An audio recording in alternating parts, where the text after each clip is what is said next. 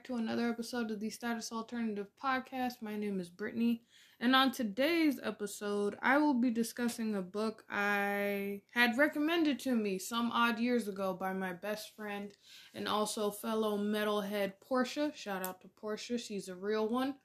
I found this book very interesting and kind of like a holy grail for me. This book is called What Are You Doing Here? A Black Woman's Life and Liberation in Heavy Metal, written by Lena Dawes, and yeah. So for those of you who don't know, I'm just going to do a quick summary about Lena. She is a journalist, cultural critic, and photographer. She has contributed to CBC Radio, Metal Edge, The Wire, AfroToronto.com, and blogher.com. An active public speaker, she has appeared at South by Southwest and the EMP Pop Music Conference. She lives in Toronto, and her personal blog lives at writingisfighting.com. So this book is basically, I'm just going to read the synopsis. What Are You Doing Here? Reveals in captivating detail the dual outsider dilemma of Black women who enter the heavy metal, punk, and hardcore music worlds. Lena Dawes walks readers through her lifelong love of metal, subsequent ostracism in the Black community, and very real racism and sexism she has encountered while in pursuit of a community spirit. Her keen observations are buttressed by stories from scores of other Black women. Throughout, these headstrong pioneers proudly praise the emotional catharsis of loud, fast music. You'll never see heavy metal fans in the same light again. So, a couple of the artists who contributed and a couple of people who have contributed to this book. The most well-known ones that I know of is the lead singer, Alexis Brown from the band Straight Line Stitch, Dallas Coyle, the co-founder and foremost guitarist and vocalist for New Jersey's God Forbid, and co-founder of Mad Carousel, as well as Diamond Rowe, who is the lead guitarist for Atlanta-based metal thrashers Tetrarch. And yeah. As well as Deborah Ann Dyer, aka Skin, the lead singer and songwriter for the rock punk metal band Skunk Anais or something like that. If you don't know who Skin is, if you listen to the song Licking Creme by Sevendust, she's the female vocalist on that Sevendust song, so that's her. But that's a couple of the people, as well as a couple of well-known artists, journalists, and university professors as well. So this book is very, very interesting, but it also speaks to my experiences when I was younger, listening and getting into metal music for the first time, and eventually punk music also. So this book really spoke to me as a fan, especially being a Black woman who is into these genres of music that you normally would not see my type of person in. And it gets talked about a lot in the book. It delves into those feelings of being ostracized, and as I call it, sort of getting it from both ends. Because on one hand, you have that experience of you're not Black enough because you are into this music, but then you're being lambasted and being ostracized by white people as well, because it's not normal for Black people to be in this music, let alone Black women to be into this music. Because rock, metal, punk, hardcore is relatively, to mainstream audiences, especially in North America, this is a genre mostly populated by white men, and is seen as a music for angry white men. But it delves into a whole bunch of other things as well, such as looking for community spirit, being ostracized, being told that you're not supposed to like this music. So I'm just going to review a couple of key points, a couple of key things that I took away from this whole book. And I just want to say, for the record, I really, really enjoyed this book. I had fun reading this. It's a quick read. It's very interesting. And I encourage a lot of people to read it. I really enjoyed it. So, to give a little bit of a backstory on the author, so Lena is a black woman who grew up in Canada. She was adopted by a white family. So, she does delve into her experiences being a black woman raised by a predominantly white family, and of course delving into this music. So a lot of the contributors, a lot of the people that were interviewed for this book kind of, not so much, I don't want to say the word kind of, a lot of the people, the other black women who have faced a similar thing, not so much being adopted by a white family, but kind of was raised with the same sort of mentality, or raised with the same experiences that we all share. You kind of grow up essentially listening to this music at a very young age, but sometimes you get ostracized for liking this music because. So she does talk about her experiences, especially her growing up and feeling like she was not black enough, or having family members and friends sort of make fun of her for listening to this music, calling her all types of racial slurs, and her experiences being called these racial slurs from people, strangers, so-called friends, and other people's experiences having these racial slurs being thrown at them just for liking this music, or being called an Oreo, or being called like, oh, why are you listening to this music? Who are you trying to impress? Why are you listening to this music? Or having it being called the devil's music at one point. Now, I myself, I'm just going to say this, thankfully have not encountered any of these types of negative experiences, because I'm going to be honest with you, I'm very sensitive. As much as I want to play a badass, I've told a couple of my friends this, I am sensitive as a marshmallow. I am soft as a pillow. So I don't know if I would still have been listening to this music. I don't know actually what I would have been doing if I had somebody out there like screaming racial epithets at me in my face, or threatening to hit me in these spaces, because I'm just there trying to enjoy the music, or I'm just there trying to enjoy the music. Now, I have gotten maybe when I was younger, I never really took it as, oh, why are you listening to this music because of my race? I've mostly encountered people telling me or asking me, how can I listen to this music? When in actuality, I listen to some pretty tame stuff compared to the other bands that are out there who have louder, more extreme versions of their music. What I listen to, I would consider to be pretty tame in my standards. But she does going back to her, because I tend to go on tangents.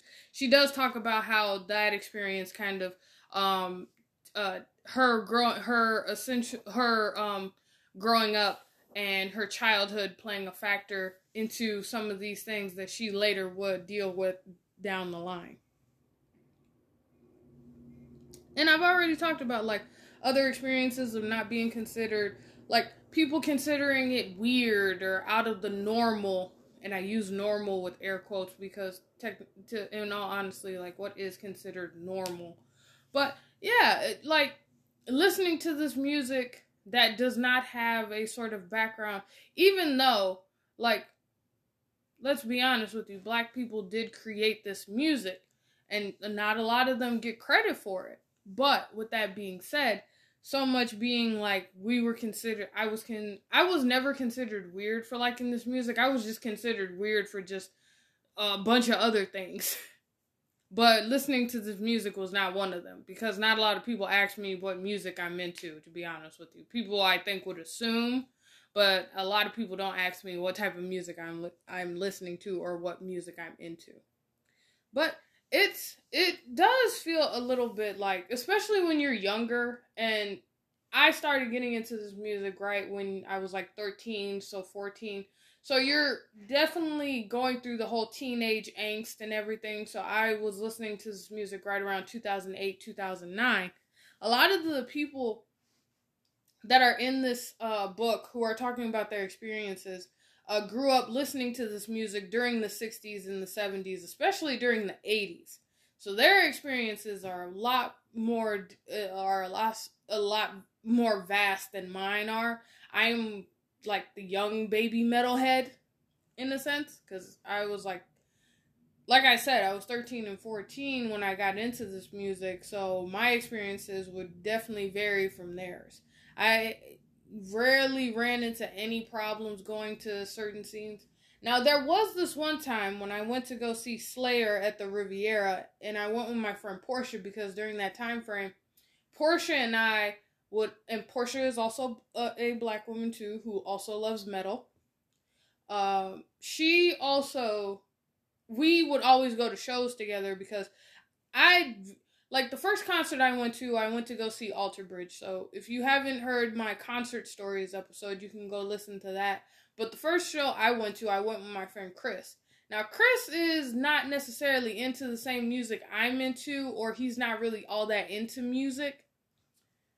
Like certain type of music he's not all that into. So going to shows with like my brother is different, and going to shows with like Portia is different. I will say this, I always enjoyed going to shows with my best friend Portia than anything, because we kind of always had a similar mindset, and we always had a similar like sort of look, when it not so much a physical look but like an outlook, I should have said, on going to these shows. Now, I've gone to shows with a couple of other people. I've gone to shows with Catherine. I've gone to shows with my brother, my friend Chris. I've even gone to shows by myself, too. But, I don't know. For me, it just felt like fun when Portia went, because it was just, I don't know. Maybe it's because I've known Portia longer.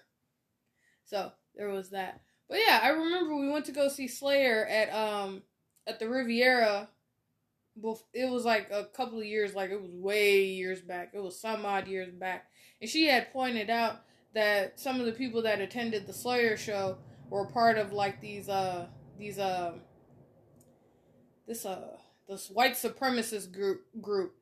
Luckily, they didn't see me and Portia there, but I swear, it's like, I understand the sort of like, I don't want to say like frustration, I want to say like disappointment when you like, especially for me, because it's bad enough, for me at least, it's bad enough when I go to metal shows or rock shows, and like I'm always looking, despite people's races, like it would be nice to actually meet some fellow metalheads, to meet some fellow like rock fans in this city.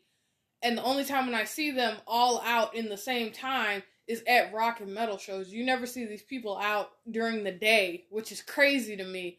So, and then it'd be even better if it was like fellow black people who could understand my struggles and understand what I've been through, who understand, because for me, at least, when it comes to listening to this music, it's very much me looking for a sense of community than it is just relating to people.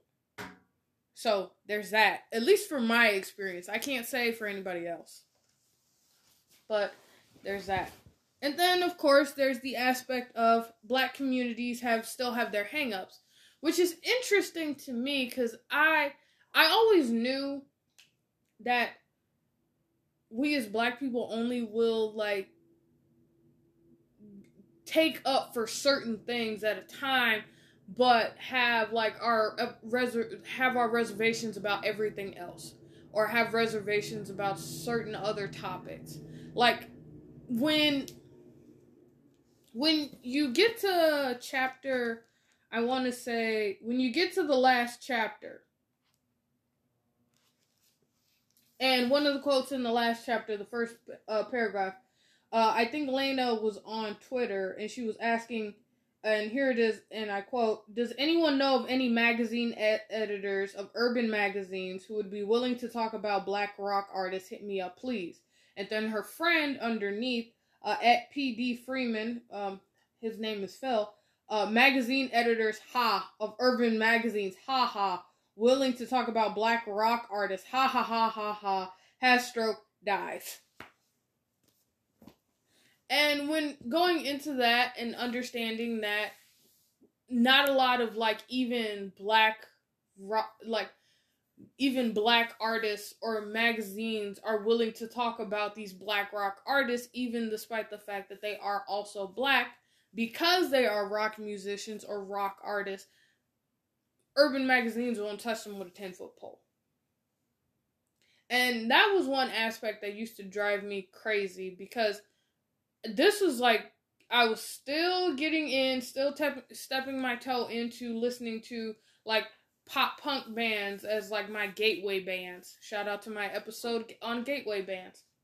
But listening to gateway bands and listening to like earlier, more tamer stuff at the time, I would still watch the BET Awards too, and it would like just confuse me and confound me, because it's like, take bands like who, like, they're not all necessarily all black members of these bands, but there's at least one black member of these bands. And it used to like kind of frustrate me, because you have bands like Sevendust at the time. You had bands like, and they're still around, bands like a Sevendust, like Killswitch Engage when Howard Jones was still in the band. You still had like Rage Against the Machine. You still had these guys who were black men, but they were not on the BET Awards. It was either best R&B album, best hip hop album. It would just never be like best, like, it's black entertainment television, yet you only see hip hop and R&B and soul being recognized. Not anything to do with rock, not anything to do with metal or punk or hardcore. Like, I remember the first time I saw some type of rock in the BET Awards, and that was Travis Barker. I was like, are you serious? You mean to tell me you'll have Travis Barker, the drummer of Blink-182, on the BET Awards, but you won't have bands like Sevendust, who have a black member in the band? Like, come on. Like, and I will give credit to Prince, because Prince was actually out here rocking a guitar in his music, actually playing guitar. And it used to frustrate me, because it's like, they're black too. This music, despite the music that they're listening to, they are black at the end of the day. And it just used to like, it used to bother me, not as much as it does now, because I'm gonna be honest with you, I have since given up on people like out here. Like, it's bad enough, like, you have the Grammys and the rock performance goes on before the show is televised, unless you're like Metallica or like any type of rock artist that has been recognized, even though they've been in the game for like 30 or 40 years already. They get recognized, but the new bands, no, they get their awards off stage or off camera. Excuse me. It's utterly ridiculous, in my opinion, to be honest with you. It's just very frustrating as a fan of this music, and it's bad enough it gets a bad rap, but to not see it being recognized in the general public as something evil or something to avoid is completely ridiculous, in my opinion. But yeah, and then to see, like, because I remember watching a couple of movies about, like, certain situations like this where older black people during the 60s and 70s did not, or in 50s, did not want, and 40s and 30s, did not want their kids associating with blues and like this music, like jazz and blues, and just this sort of like the Howling Wolf era. They didn't want their kids associating with it, because I guess it just, because there is that part in The Color Purple as well. So to go way back into that in the movie, when Suge was a jazz singer, she grew up in the church. Her father sort of, what was the word I was looking for? Sort of disowned her because she was like considered a sinner and had all these kids and everything. Like, you had black people who were in the church and gospel music, and that was appropriate. But getting involved in jazz and blues at the time, that was considered a hang up. that was considered something that they did not want to associate with. So it's like, it just didn't get any easier. And of course, not only them not wanting to associate with this music because it brought back so-called bad memories, but the fact that when you get a little bit farther down the line, you kind of get this feeling that they want them to sort of assimilate to society as normal children. Going after your dreams was considered like the only way to make a living, especially. I feel like there was very much this undertone of like, you have to assimilate so they won't see you as other. You have to assimilate to what they want, because there weren't that many kids out here taking the risk. And even now, like, there still is that vibe when it comes to, like, say, adolescents or teenagers, this unsolicited pressure to go to college, get a job, pay bills until you die. There's very much a lack of do what you want to do what makes you happy, and we will support you nonetheless. Not saying that parents are out here not trying to support their kids. They are actively trying to do that. But I'm saying, especially for Black kids, the pressure to assimilate is a lot harder because we have that whole thing of being Black under our belts. So there is very much a lack of, and Lena does talk about it in her book, there is this very much like this need, not so much a need, but this like pressure to assimilate to culture by going to college, be on the straight and narrow, like very much like you have to do everything in your power to appear normal. If you go outside the lines of normalcy, you're only asking for trouble. And I feel like that is very much a pressure that kind of, and she does talk about this as well.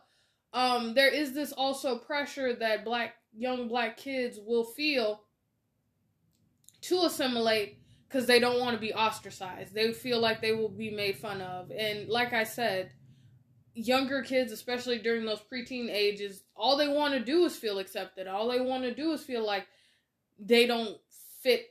They want to be able to fit in. That sense of community is very important for them. So when you do try to discourage them to go out and do things that they want to do, they're just going to fall in line with everyone else and just fit into that rather than expressing themselves to feel as though they have a sense of identity or individuality.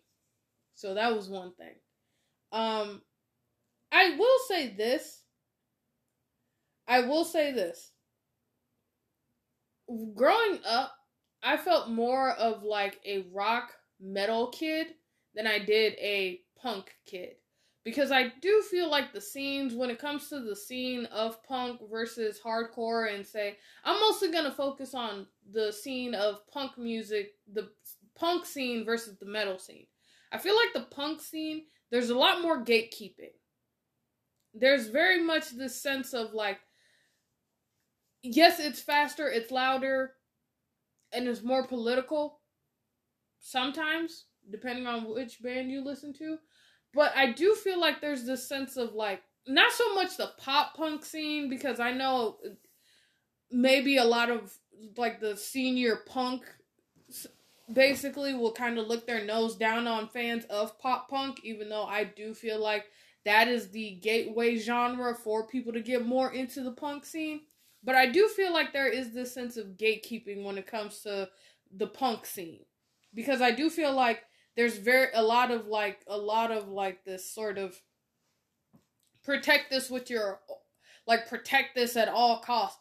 Because it is very much like a gatekeeping type of mentality of like, you have to prove that you belong here, which I think is some crap, because it's bad enough that we all get ostracized by society in one way or another. Now this music that we care about and this music we love, now we have to worry about people ostracizing us because we're not up to their level of this. We're not up to snuff to them.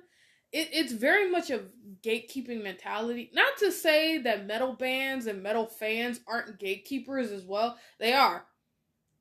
9 times out of 10, you'll always get this sense of like, if you see somebody wearing a metal shirt, your first instinct is to go up them and ask them, name 3 Metallica songs, go. Name 4. It's like, you get those gatekeeping vibes, but it's not as extreme to me as I feel with punk, because I feel like you're always being questioned about like the validity of your punk knowledge by like, oh, you like this band? Well, they suck. You're not a punk. You're not a true punk because you like this band instead of this band. Like, there's very much that sort of that standoffish nature that I feel is just way too toxic. And plus, I think I just gravitated more to metal because, like, for the music, for me, it's all about the melodies. Like, I tried to get into, like, Portia, my best friend. I love you, Portia. And I get you've been trying to get me into Bad Brains, but Bad Brains, for me, isn't clicking. I have a lot of respect for those dudes and what they've been contributing to music, but it just doesn't click for me as much as it does for other bands. I'm sorry. But that's just me. I can't speak for anybody else. That's just me. Like, going back to the metal scene, I will say this, especially with the hard rock scene, I get where they're coming from, because I feel like their situation is a lot more different than my situation when it comes to this sort of gatekeeping culture.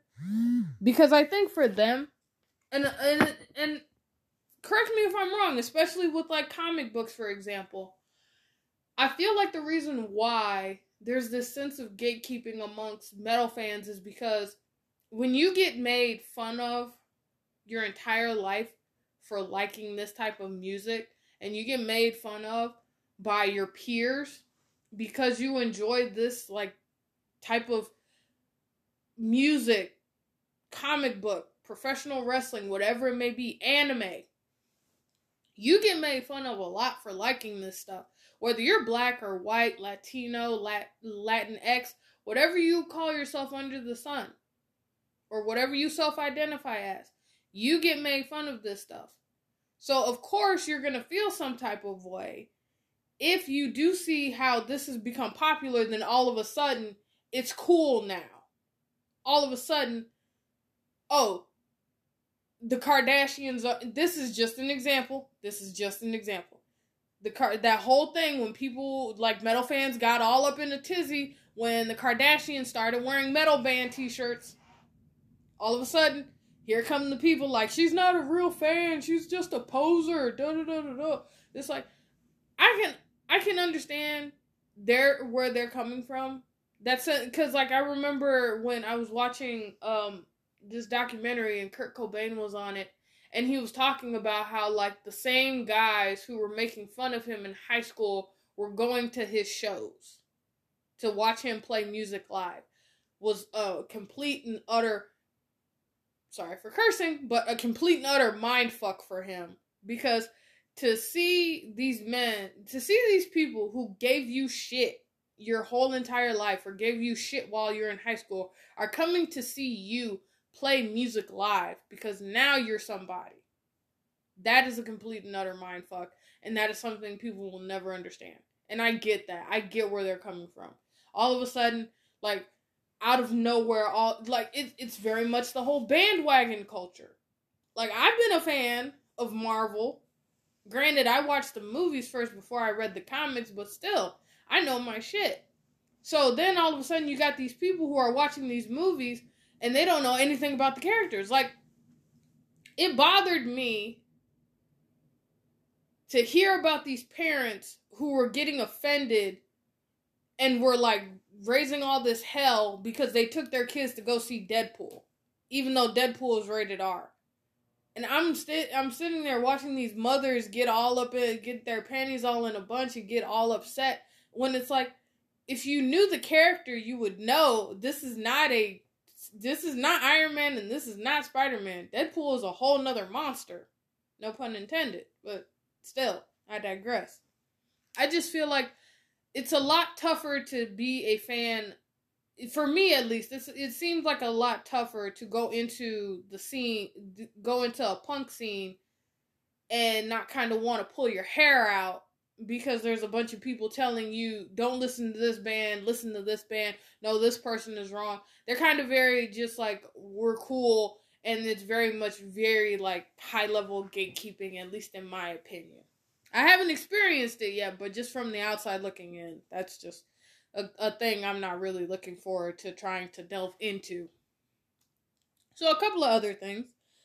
Dealing with racism in Canada. So Lena also talks about how she's dealt with the, everyone thinks like, oh, can't, like this sort of like, she basically discusses her experiences dealing with racism in Canada, even though this is supposed to be this like sort of nicer country and everything. There is, not every country is going to be as progressive as we think. It just happens. But she delves into her situations and her experiences dealing with classmates who were racist towards her, who were biased and prejudiced against her, and then her navigating those waters and coming out on top, if you will, of dealing with these certain situations. As well as, like, there's a couple of, so the first half of the book talks about her experiences, and then the general experience of being black, liking this music, being called an Oreo, being called out of your name for liking this music because it's weird, it's not normal for black people to be into this music, let alone black women to be into this extreme form of music. It's just something not normal, it's just something that is not on, this is something that is not seen every single day. So, that is one part of this that delves into that. So I will say this, like I said, the first half of this book delves into people's experiences. So there's 8 chapters. The first one, Canadian Steel. Chapter 2, Metal Can Save Your Life, or at least your sanity. So I really enjoyed that chapter. Chapter 3, I'm Here Because We Started It. Chapter 4, So You Think You're White. Chapter 5, The Only One Syndrome. Chapter 6, Too Black, Too Metal, and All Woman. Chapter 7, The Lingering Stench of Racism in Metal. And Chapter 8, Remove the Barricades and Stage Dive. So, like I said before, Chapter 1 deals with Lena's time being in Canada, and being a black child adopted by a white family and her experiences dealing with that. Then Chapter 2 delves into sort of the mental state of women and how this music has helped her a lot with her just mentally, and how this music kind of helps with dealing with emotions that you're not allowed to express. The sort of hang-ups that we as black women face to have to be these sort of unrealistic these basically black women dealing with these unrealistic expectations of us, as far as like not being able to show our emotions, not being considered hypersexual, and just dealing with the overall pressures that these sort of social constructs and pressures that we have to deal with all the time. And then also, it also spends a good majority expressing everyone else's sort of start into this music and their just general love for this music and how it's helped them out very much, and just general just horrible stereotypes they've had to deal with. And then Chapter 3 delves into my biggest example, or my biggest like form of like, see, why aren't you listening to this music? Even though, so Chapter 3 delves into the culture and the landscape of why we listen to this music. We started this music. This very much like, oh, these white artists basically got all their styles and everything from these black musicians, these black artists, such as like Little Richard and James Brown and Howlin' Wolf, Big Mama Thornton as well, and her connection with like Elvis Presley. These women and these men, these black men and women, created this music, started this music, and hell, even most of the imagery that we use, that is seen as part of this culture, the mohawks, the tattoos, the facial piercings, come from these indigenous countries, come from these indigenous nations of these black people who wore their hair and wore these tattoos. And basically everything about this culture and about this landscape started somewhere with black people. And that's chapter 3. Chapter 4 deals with the whole backlash black people face for liking this music. Such as like certain situations where she's had people come up to her and say like, oh, so you think you're white for liking this music? Like, your race has to be connected to the music that you listen to, which is utter ridiculousness and very, very stupid. My experiences growing up when it came to music was very varied. Yes, a good chunk of my childhood I did listen to hip-hop, R&B, early 2000s hip-hop and R&B, listening to soul, old school R&B, old school hip-hop. I listened to this. I know who Slick Rick is. I know who the OJs are. I know who Barry White is.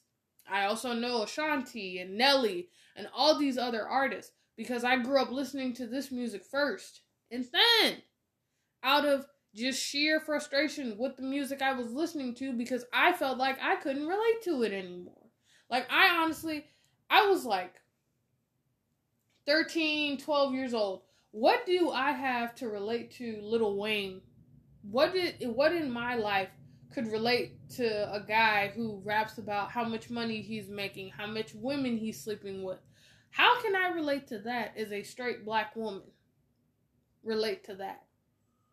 Especially during that time frame, especially for me, I just couldn't relate to it anymore, so I found a different music genre to listen to. Plus, watching pro wrestling helped too, because their music that they were using at the time, especially for WWE's product, was all hard rock.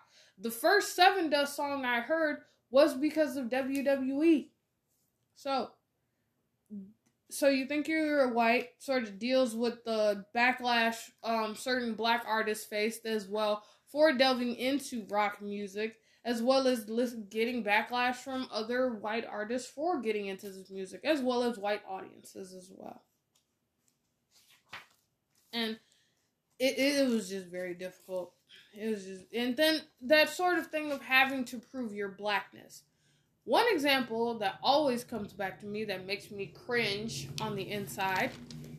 One time, I'm not going to say the person's name, but back in high school, I mostly hung out with a very multiracial group of kids.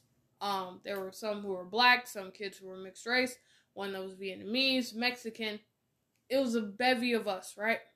And I predominantly hung out with them. I didn't hang out with any other black kids other than my friends who were a part of that group. And one of my friends ended up saying to me, "We like hanging out with you because you don't act black." And at the time, it didn't hit me yet, but it did leave me feeling it left me feeling something. And it wasn't a good feeling. And then, of course, later on, I did have my friends who did, they jokingly called me an Oreo, which also, now looking back on it, I did have a feeling about it. Because it's something that I've had to deal with my entire life, especially being black, growing up on the north side of Chicago, as opposed to my mom's side of the family and my dad's side of the family, who grew up in the South, or who grew up on the west side of Chicago. Because I talk differently than, say, my family, and because I have different experiences, that doesn't make me black. So, based upon my experiences, I'm not considered black, but yet my family is considered black because of their experiences and what they went through. So, we all can't just come from different walks of life that we have to prove who we are as people. We just can't exist and be people. There's like different layers of different types of people. Why does mine have to be just this one stereotype? Which bugged the crap out of me. Like, at the time, I didn't know how to respond. I didn't know how to really just deal with that. But it's just one of those things that is just so I'm just gonna say it. It's just one of those things that's just so fucking frustrated. Like, how can you be that narrow-minded? And then on top of that, to have that be questioned by other people, I get. But to get it from your own people is just frustrating enough as it is.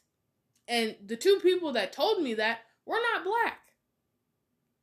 But still, you have an aspect of where if you say you like this music, you're gonna get weird looks. You say you like anime, you're gonna get weird looks. Why? I have no idea. Which is so dumbfounded, which doesn't make sense. It doesn't make sense. Like, why am I not allowed to like this stuff just because you consider it part of white culture when it really isn't? And it's just, and then what's crazy is when you say you like anime and people are like, oh, that's that white shit that people watch. It's like, it's Japanese.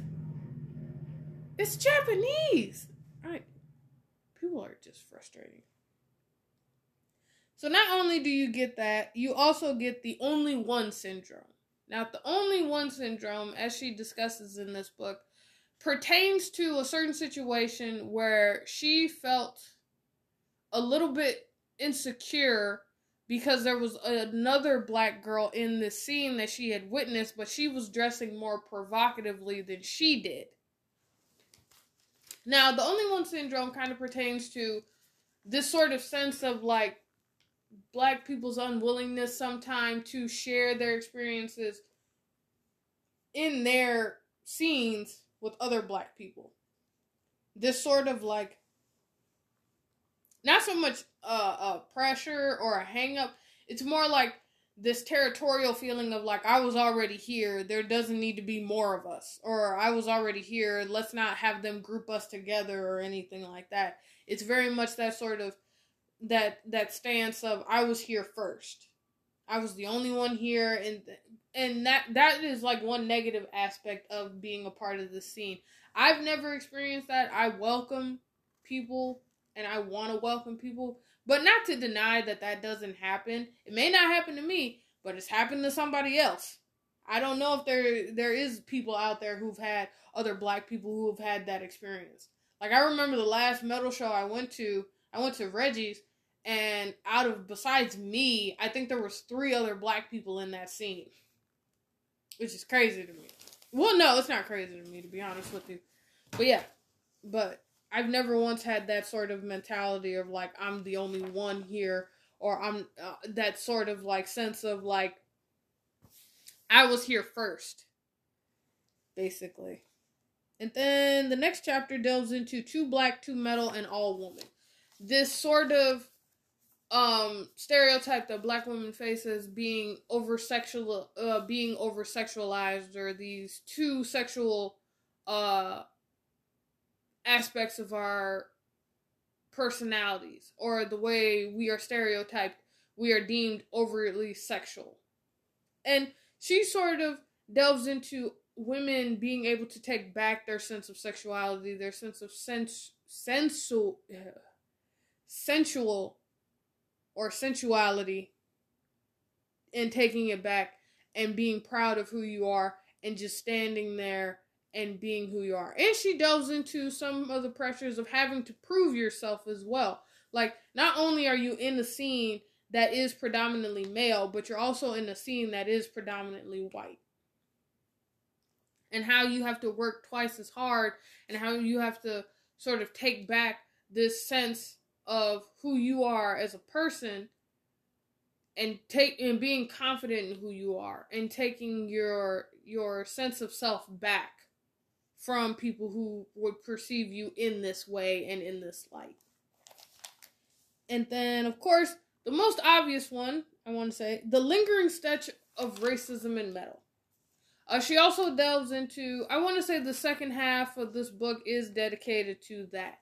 This sort of, like, you can't pretty much write a book like this without discussing types of racism that we as black people face in these scenes. She also talks about a certain couple of incidents where she was hurt, or she was physically assaulted, or she was verbally assaulted by a couple of fans, and how some of these fans, and certain band incidents as well. And she also delves into the question as well that, a lot of us face is like, if you have a favorite band and they have a racist background, or they were known to do something racist, would you still listen to them? And it's a very big question that I feel as though many white fans don't have to question as hard or as much. Because to them, they could just say no, or they could say yes. But for us, it's a whole different thing. For example, for me, everybody knows the song Headstrong by the band Trap.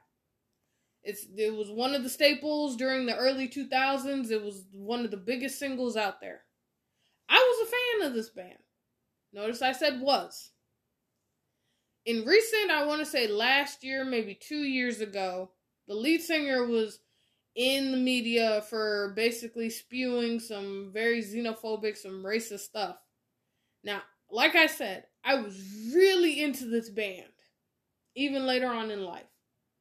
And then to realize that the lead singer was known to spout these very harmful, like very, very evil sentiments about marginalized groups.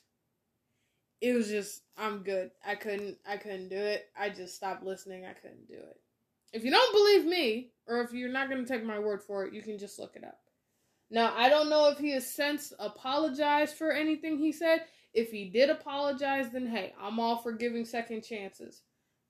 But I haven't heard anything. I kind of just didn't want to deal with it, so I just kind of wiped it off. Didn't deal with it. So, she delves into that aspect as well.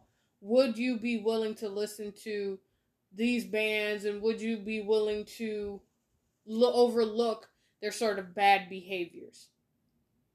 That is essentially. And then, of course, dealing with the overt racism that we all face as marginalized groups. And then, in the last chapter, she calls Remove the Barricades and Stage Dive. So she touches on a little bit of an aspect that I am very familiar with when I started becoming more and more of a metal fan. She talks about, like, people, she talks about us, like, she mostly wanted to discuss getting more black people involved in this scene, raising awareness about these bands that are in this scene, getting more black artists and more black female artists into these scenes, and giving them more time, giving them more energy, giving them more like viewership, and making them, we as fans, more aware of these bands, because it helps everybody out and it helps out the scene. And she wants to see more of these black women in these bands playing guitar or singing in these groups, and just prospering. And she gives a couple of examples of certain artists who, at the most part, during their beginning of their rises, they were very popular. I remember being around and watching Fifi Dobson sort of get her start. And, like, I remember watching her on, like, I want to say Teen Nick, when they were still doing, like, they were showing, like, advertisements for music videos still. In between the TV shows, the teenage TV shows at that point. And I remember and it was a good song, and I downloaded her music. I haven't heard anything from her since. And that was like many years ago. I want to say right around 2006, I'm going to say. But it is very difficult for these bands out here to get their name out there, to get a name for themselves when they don't have the support from their own major labels. Nowadays, you can see a lot of these artists are starting to go independent. They're not doing their own record labels, like these major record labels anymore. A lot of artists, even outside of the metal community, are becoming more independent. Like, you can put yourself out there and be known and not have to deal with the corporate side of the music industry, basically, and the music business. Because you could just upload your own music video to YouTube, and then your stuff is already out there. Like, Just a Mess is one example. The only reason why I found their music was because of YouTube. And then, of course, there's still the usual option of they get picked up or, like, they get mentioned in a magazine. Like, how I met and how I found out about Sharptooth was through Revolver Magazine. Artist, You Don't Want to Miss. That first page. I remember finding out about those bands. Or, like, finding out about bands on MTV when they still played music videos. And then she also delves into the side of, when it comes to this metal scene, whether you're black or whether you're white, I feel as though it is true. A lot of these, and I've heard it from several artists as well, this music genre that I love is more celebrated overseas than it is in America. Because she delves into one aspect. She does talk about how this scene is more appreciated overseas than it is over here, because over there it's a lot vaster, and they don't sort of categorize it as much as we do over here. Over here in America, we tend to put everything in its own separate category. Over there, overseas, in like bands like Europe and in Download and like those type of festivals, you can have artists like Jay-Z be on stage with like Slipknot, or like Kanye West go on stage, and then Avenged Sevenfold will go on, and then you'll have like Ari Lennox, and then next thing you know, you'll have like, say, a Sharptooth or Fire from the Gods or anything like that. You'll have that on there, and they'll be treated differently. Josephine Baker, I remember when I was watching Lovecraft Country, Josephine Baker was in Paris during that time, in like the 1920s. It's just, I don't know. Like, Tina Turner is another big example. Like, after everything that she had went through over here in America, she ends up going to live in Europe, and she's been there for the past couple of, like, decades or so. She just decided to move to Europe, and it's quieter, it's easier to deal with over there. And I can understand that. Like, and I remember it was a couple of years ago, Killswitch Engage were on tour, and they took a video, and they were playing the show, and I want to say it was like one of these South American countries that they went to go play a show, and the crowd was just bouncing and singing along, and he was saying, they do this here, why don't they do it over where in America? Because they were into it. The whole song, everyone was singing the song and bouncing and having a good time, and it was just a good energy. And you don't see that here. You really don't see. It's different worlds down there as opposed to up in America, and it's definitely a mind-blowing experience, especially to witness that on camera as opposed to like just being there in the moment. I can understand what they're talking about. It's just a whole different ballpark. It's a whole different type of monster. But with that being said, she does delve into an epilogue as well as an introduction by Skin, and she does have a survey at the end of the book. I gotta say, this is very much a must-read. There are some extreme moments in here. There's a lot of the use of racial slurs in here, but it is just used to get a point across and to express like certain experiences that we all have faced. And by we, I mean black women or black people who have faced like some type of scrutiny delving into these scenes or being a fans of these scenes. It's very much a must read. I highly recommend it. I really enjoyed this book. And yeah, I give it a 10 out of 10. So shout out Lena Dawes. If this podcast happens to come across your desk or come across your ears during any time, yeah, I really enjoyed your book and I highly recommend it. So, I think that about wraps it up for this episode. Yeah, you can follow me on Twitter at RollMartyrX. You can also find me on Instagram at RollMartyrX. All my social medias are in the description box, I believe. Or if you do find this episode on Anchor or wherever you listen to your podcast, feel free to follow one of the links in the description box. You can leave me voice messages. Tell me some stuff you didn't like about certain episodes. Tell me stuff you did like about certain episodes. The only way I get better is if you guys tell me how to get better. That's the only way this works. So, with all that being said, my name is Brittany, and I will catch you on the next episode. Bye-bye.